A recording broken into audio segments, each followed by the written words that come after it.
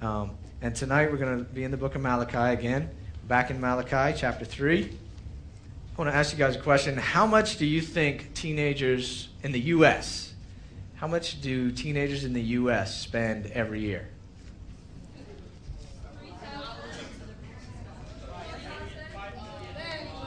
As a group in 1 year, how much do they spend? $1 million? $1 billion? Okay. 5 million? 5 billion? Okay. 3 trillion? Teenagers in the U.S. spend $200 billion. They spend $200 billion a year. All right? Now, what do we spend our money on? What do teenagers spend their money on? Food. Now, this is teenagers actually taking money and going and paying for stuff with money that they've worked for or money that their parents have given them or so we got food. All right, we'll call that entertainment. All right, let's see. How much do you think it's entertainment? Half? Woo! Well, that's entertainment, food. All right, clothing.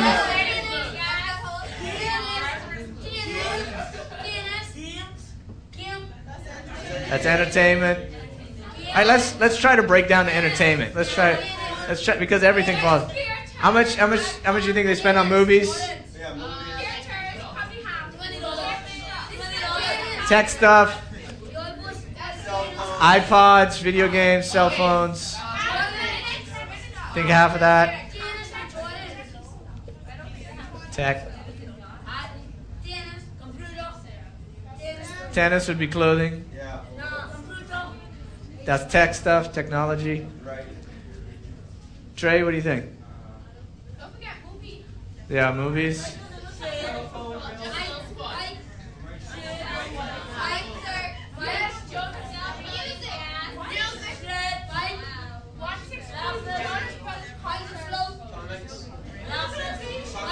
Huh? Comics? All right. Gas? Okay, there we go. Gas, let's do this.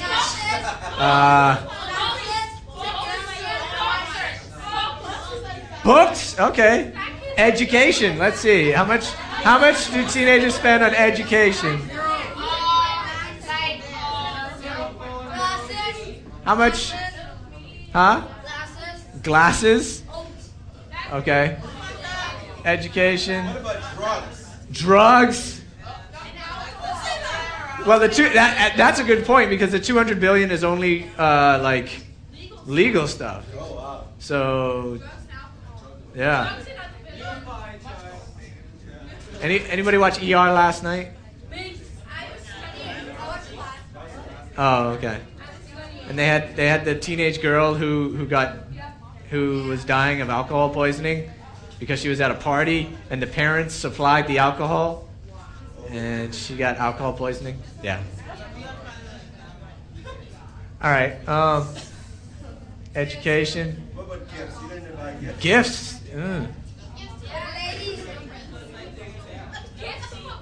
Gifts. Gifts. Jewelry. Oh. I think these are getting smaller. All right. Lydia, what did you just say? Church. All right. How much do we think teenagers give to their church? 1%. I'll just do this. Like church.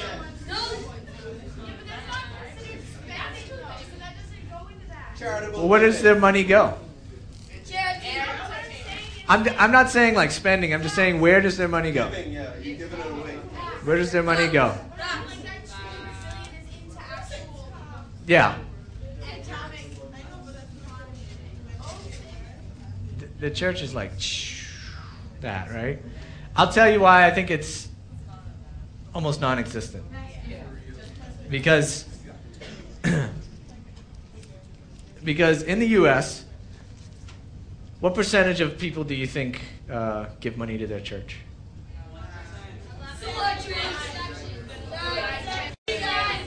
25. Trey says 99% of people in the U.S. give their offering in church. Are you What'd you including charitable giving too? Like to No, just as like a regular offering they give every week to church. 25, 5. Rach?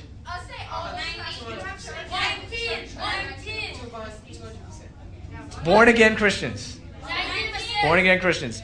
9% of born again Christians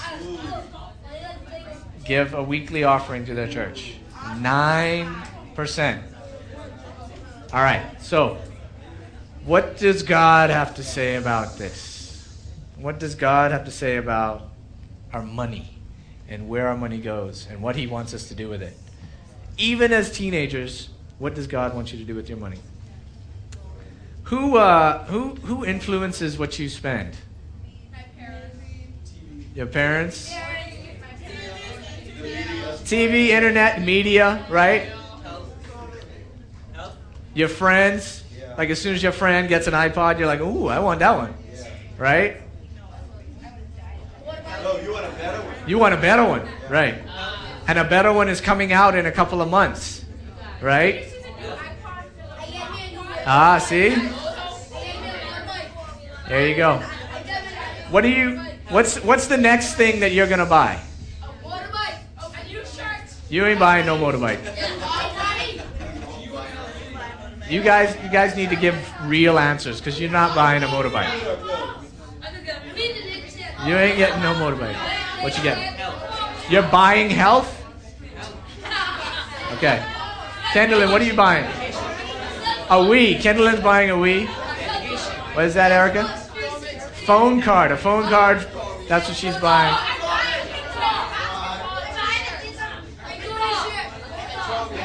Y'all need to shh. You're buying a guitar. All right.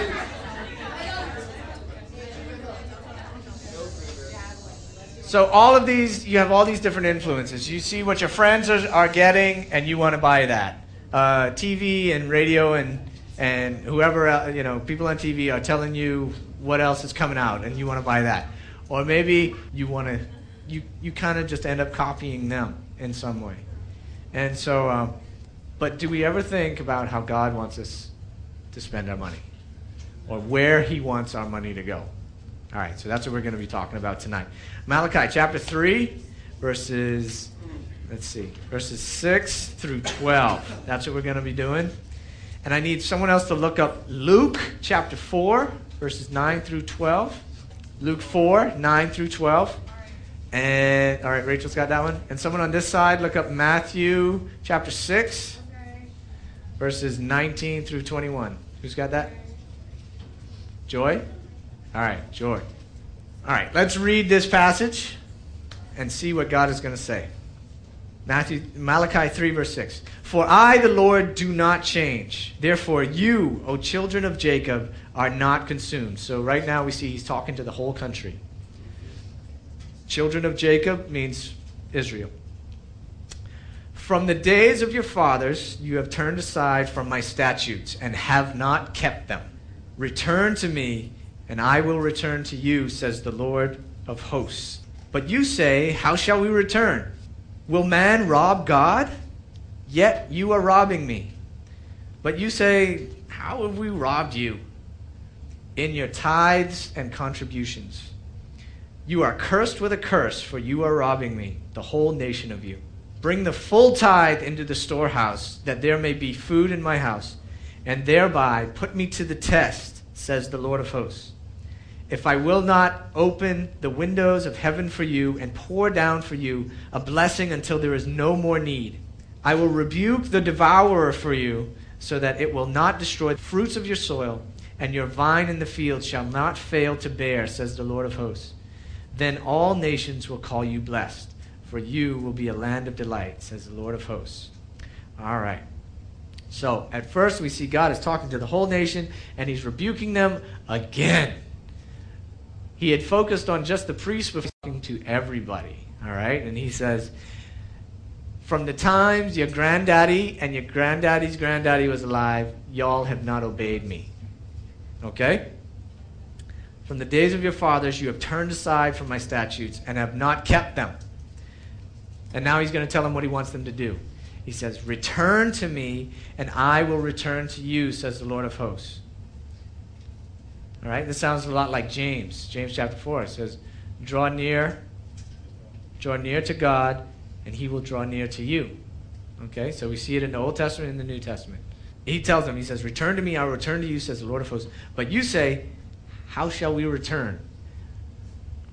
And the people don't understand what it would take to come back to God. They don't think that they have turned away from him. They think that they have been obedient. But what has been the problem in Malachi leading up the whole way? Bad offerings, right? They were making offerings like they should have, but what was wrong with their offerings? They were shabby, right? They weren't the best that they could give. And so even if we're just being obedient, if we don't have the right heart in it, God's not going to be pleased with it. Okay? So he tells them to return, and they say, well, how do we return? We don't know. All right? He says, and this is how he responds to them. He says, will man rob God? What do you think is the answer to that question? Will man rob God? He'll try, right. I think the question is really like, can man rob God? It's ridiculous to think you could do that. Right. Can we? Yeah. No, yeah. Yeah. I mean, that's what he says in the next verse, in the next sentence. Yeah. He says, will man rob God? You are robbing me. Right.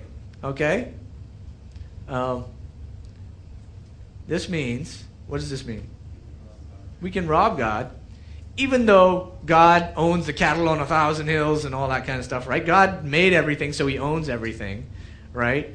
So it's his, but he has given us, he's given us a part of it, right? To manage it, to use it wisely, okay? And so he says they're robbing him. Why were they robbing him? They used to live for evil. Well, they didn't think they were being evil. How were they robbing him? In their tithes and offerings, in their tithes and their contributions. So what's the tithe? 10%. 10%, okay? And in the law that the Israelites were under right here, they were commanded to pay 10% of all their income. And they were supposed to give that to the temple, and when that was given to the temple, the priests could use that money to buy food and all that kind of stuff. Okay? Because the priests, they were making offerings all day. They didn't have time to have a job to make money.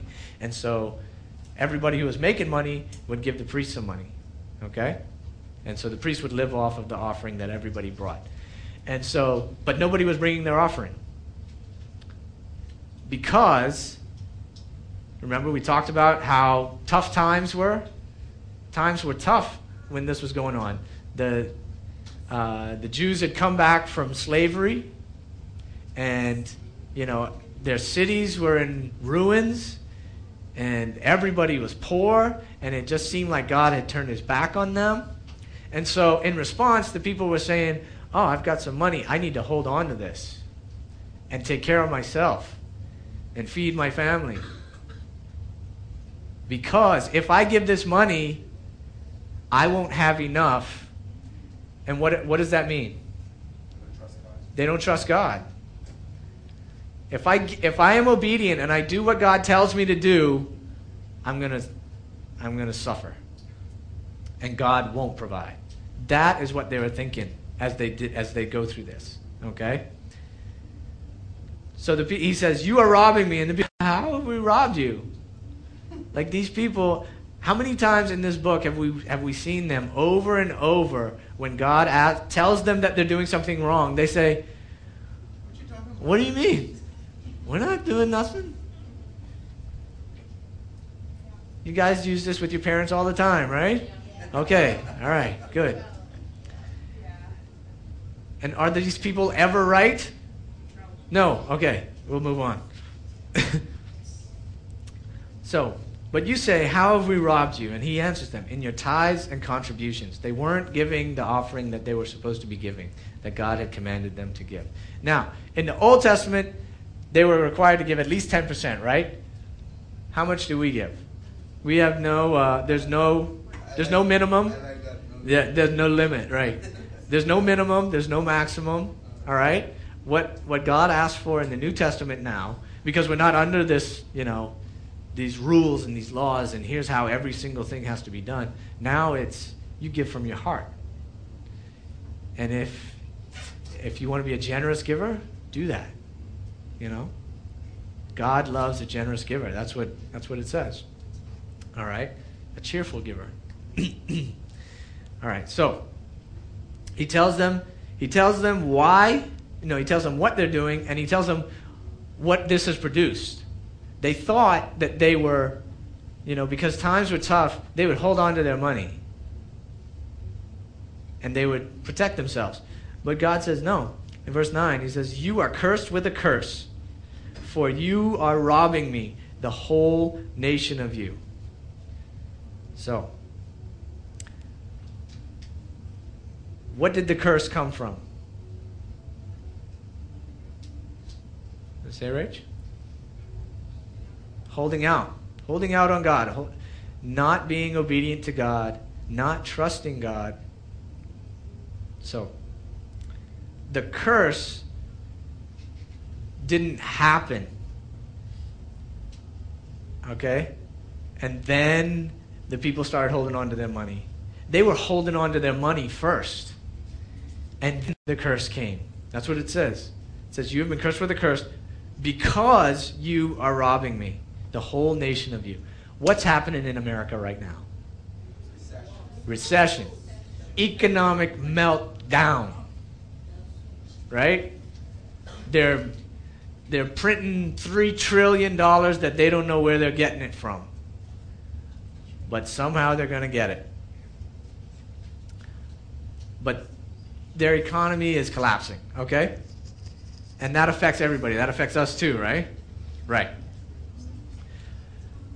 Do you think it might have something to do with only 9% of Christians giving anything to their church?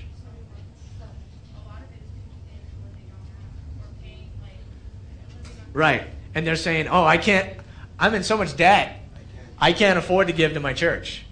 Right? Because if I give to my church, I won't be able to afford this house, this car, this 60-inch HD TV that I just bought. And so what's happening is people are holding back from what God has asked them to do, which is to give. And we see the results of that, I think. All right, so God's response.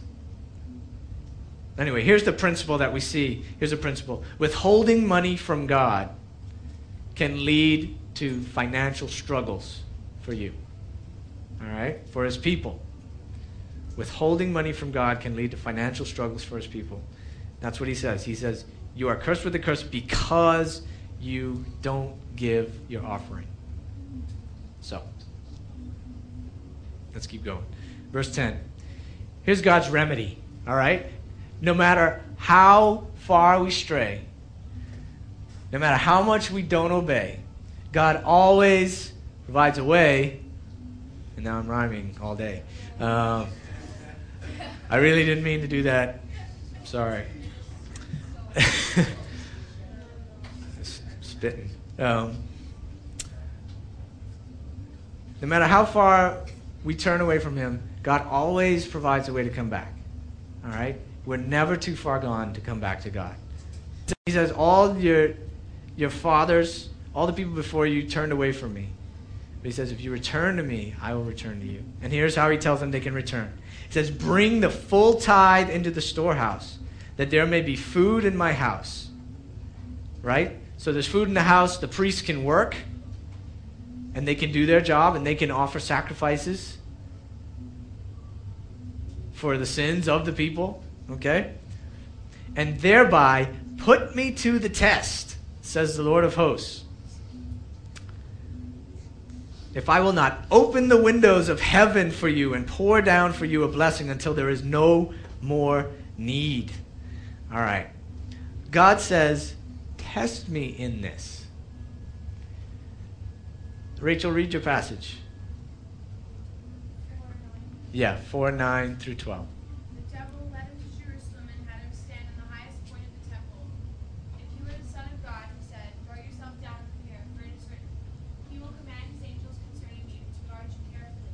They will lift you up in their hands so that you will not strike your foot against a stone. Jesus answered, it says, do not put the Lord your God to the test. Okay, so Satan's tempting Jesus, and he tells him, hey, why don't you throw yourself off of this pinnacle? And Jesus tells him, no, thou shalt not put the Lord your God to the test. But what does God say in verse 10? Put me to the test. What does this mean? All right. Prove. What this means is that when God makes a promise, it's okay to hold God to his word. All right? So if God tells you to do something, it's okay to obey him and believe that what he said will come true. What Jesus is meaning, because Satan tells him, jump off of this cliff and God will save you. All right? But Satan has twisted the scripture, because that scripture doesn't say, if you jump off a cliff, God will save you. All right? It's like, I'm going to read this verse, and I'm going to go skydiving without a parachute, and God has to save me. Does that make any sense? No. Okay. The thing is that God is not our puppet. Okay? God's not our puppet. God isn't someone that we get to throw out, little tests that we come up with, and we say, I wonder if I can get God to do this, That tests God's patience. All right?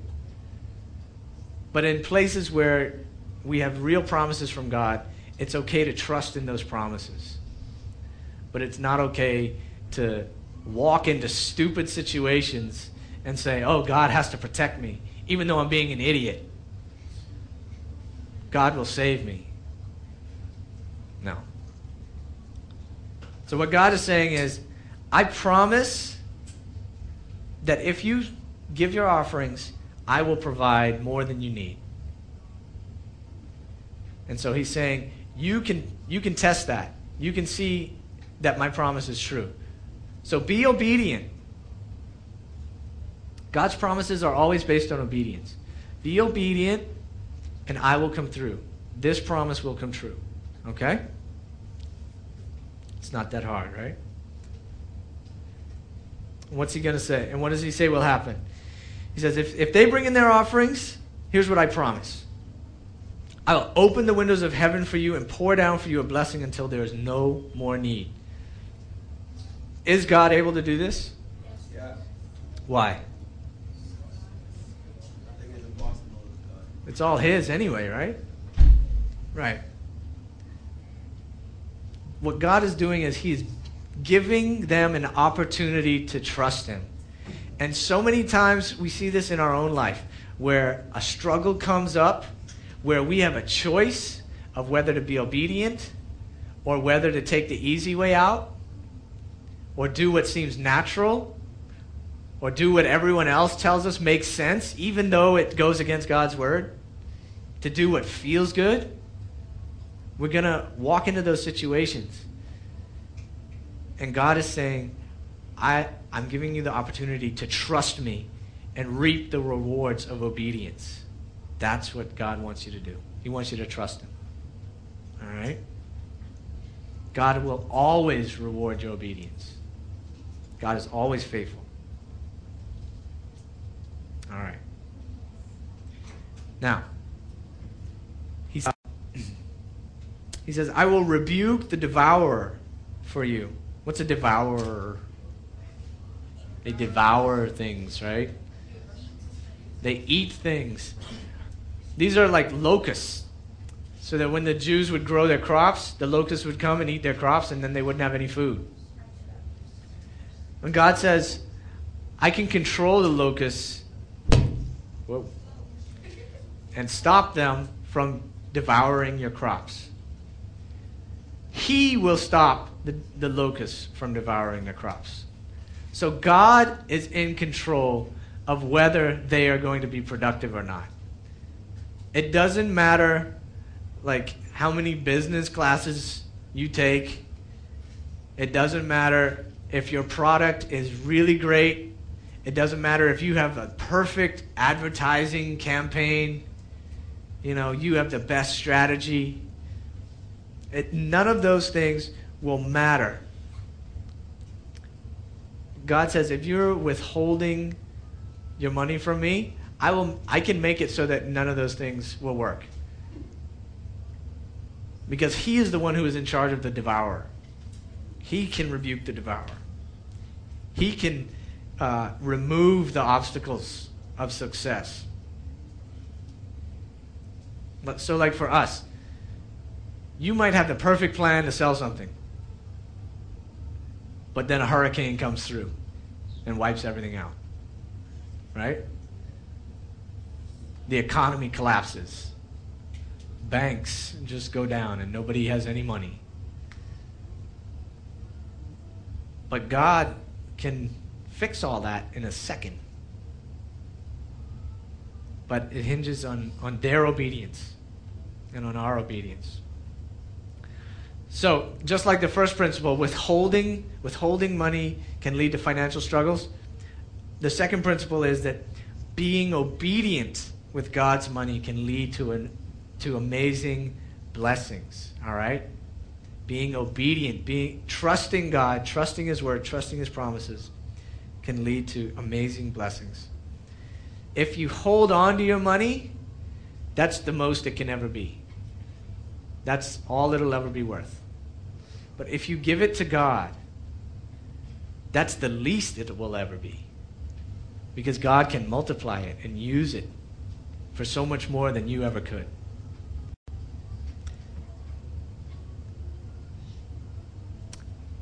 Joy, read Matthew 6, verse 19 through 21, please. Mm-hmm. Do not store up for yourselves Treasures. I I know. Do not store up for yourselves treasures on earth on earth, where moth and rust destroy, and where thieves break in and steal. But store up for yourselves Shh. treasures in heaven, where moth and rust do not destroy, and where thieves do not break in and steal. Ver- For where your treasure is, there your heart will also be. Okay, for where your treasure is, there your heart will be also. Do not lay up for yourselves treasures on earth. What are those? What are treasures on earth?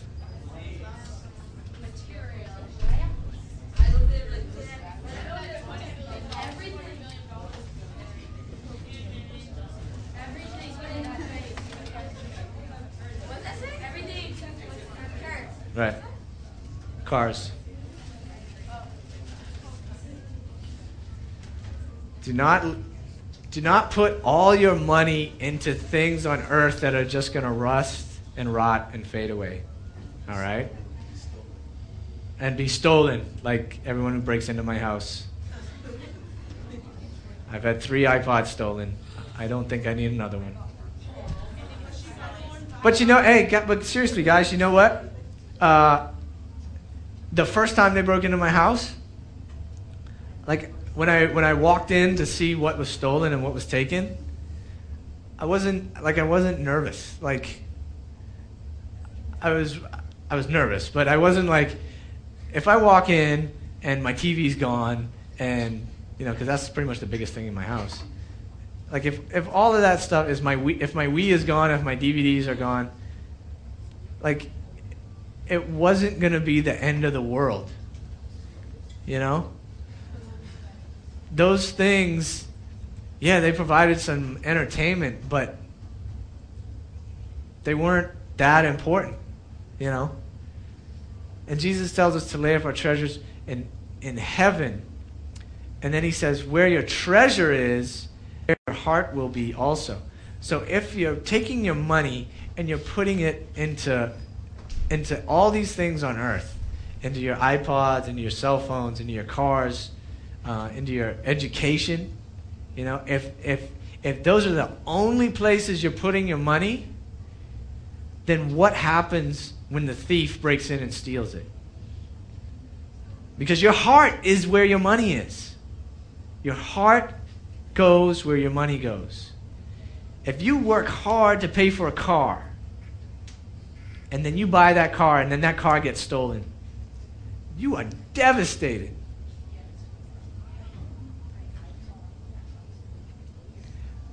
Where are you putting your money?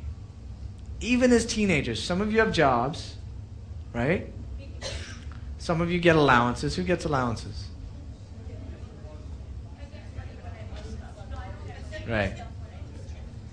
All right. Oh, yeah? Sometimes. Where is your money going? This is where we're getting at. In the bank? All right. Jesus' point, here we go. Jesus' point is that your heart is going to be where your money is, or where your treasure is. And if you're only using your money to lay up treasures here, your heart is here. How can we use our money to lay up treasures in heaven? Amber, you got a question? Missions? Definitely. I saw something today. It said 2% of offering in the U.S. goes to world missions. 2%. And in the 1930s, they used to give 10%. Nowadays, when they're making more money than ever, they give 2%. And the 30s were Great Depression. The Great Depression. Have our priorities gotten out of whack? We put all our money into things here, but not into eternity. But look at you. Let's not look at them. Look at you. Daddies, look at you. All of you, look at yourself. Where does your money go? When it comes to your music, what kind of music does your money go into? Those of you who actually spend money on music instead of just downloading it and stealing it off the internet. It is stealing. It is not free. It is not free. Why don't you walk into 100% or any music store over here and just pick it up and say, oh, it's right there. It's free. I'm just going to walk out and leave.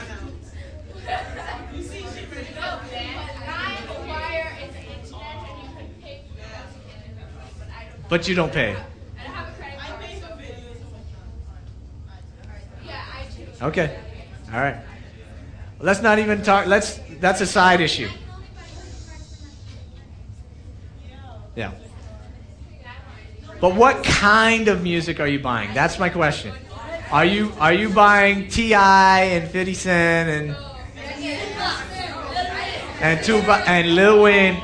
Is that what you're buying? All right. Here's the point.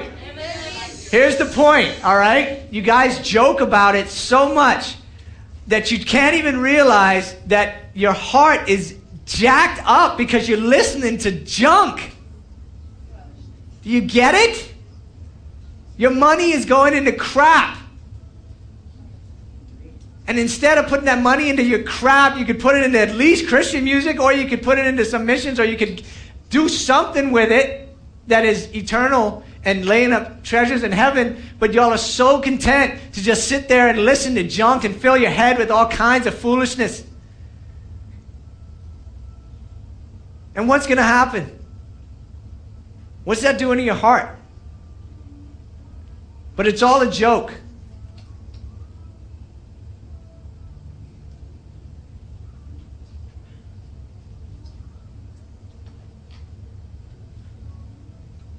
Where should your money be going? Where does God want your money to go? I'm not saying every dime you make, give it to the church. I'm saying some of it has to go to the church.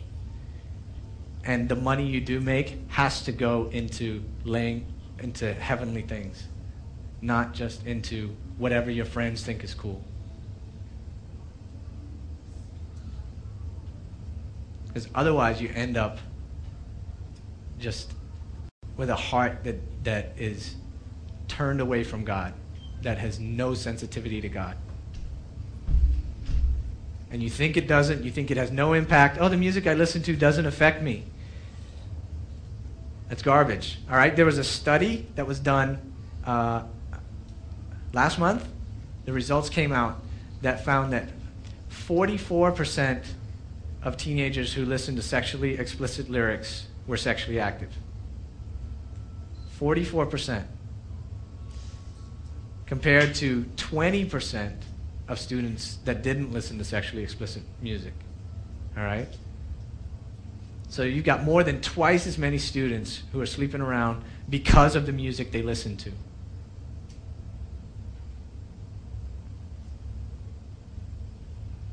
Don't ever try to tell me that the music you listen to doesn't affect you.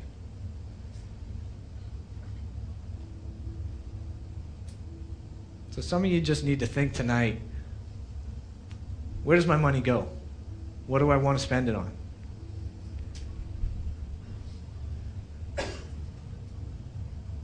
Does God care where I spend my money? He sure does.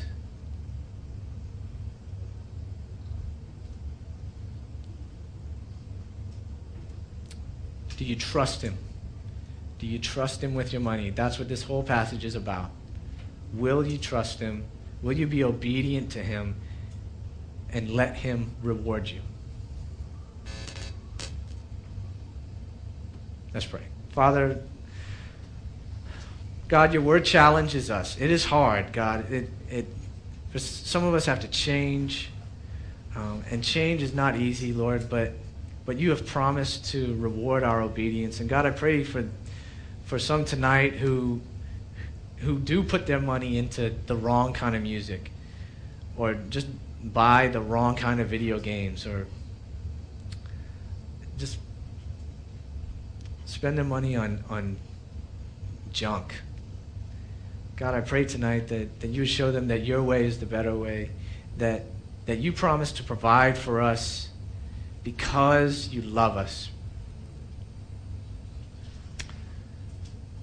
Lord, help us to make decisions and to see that you have what's best for us. Not because you're a big, mean, scary God, but because you are worthy of our honor and our obedience, and because you love us. In Jesus' name, amen.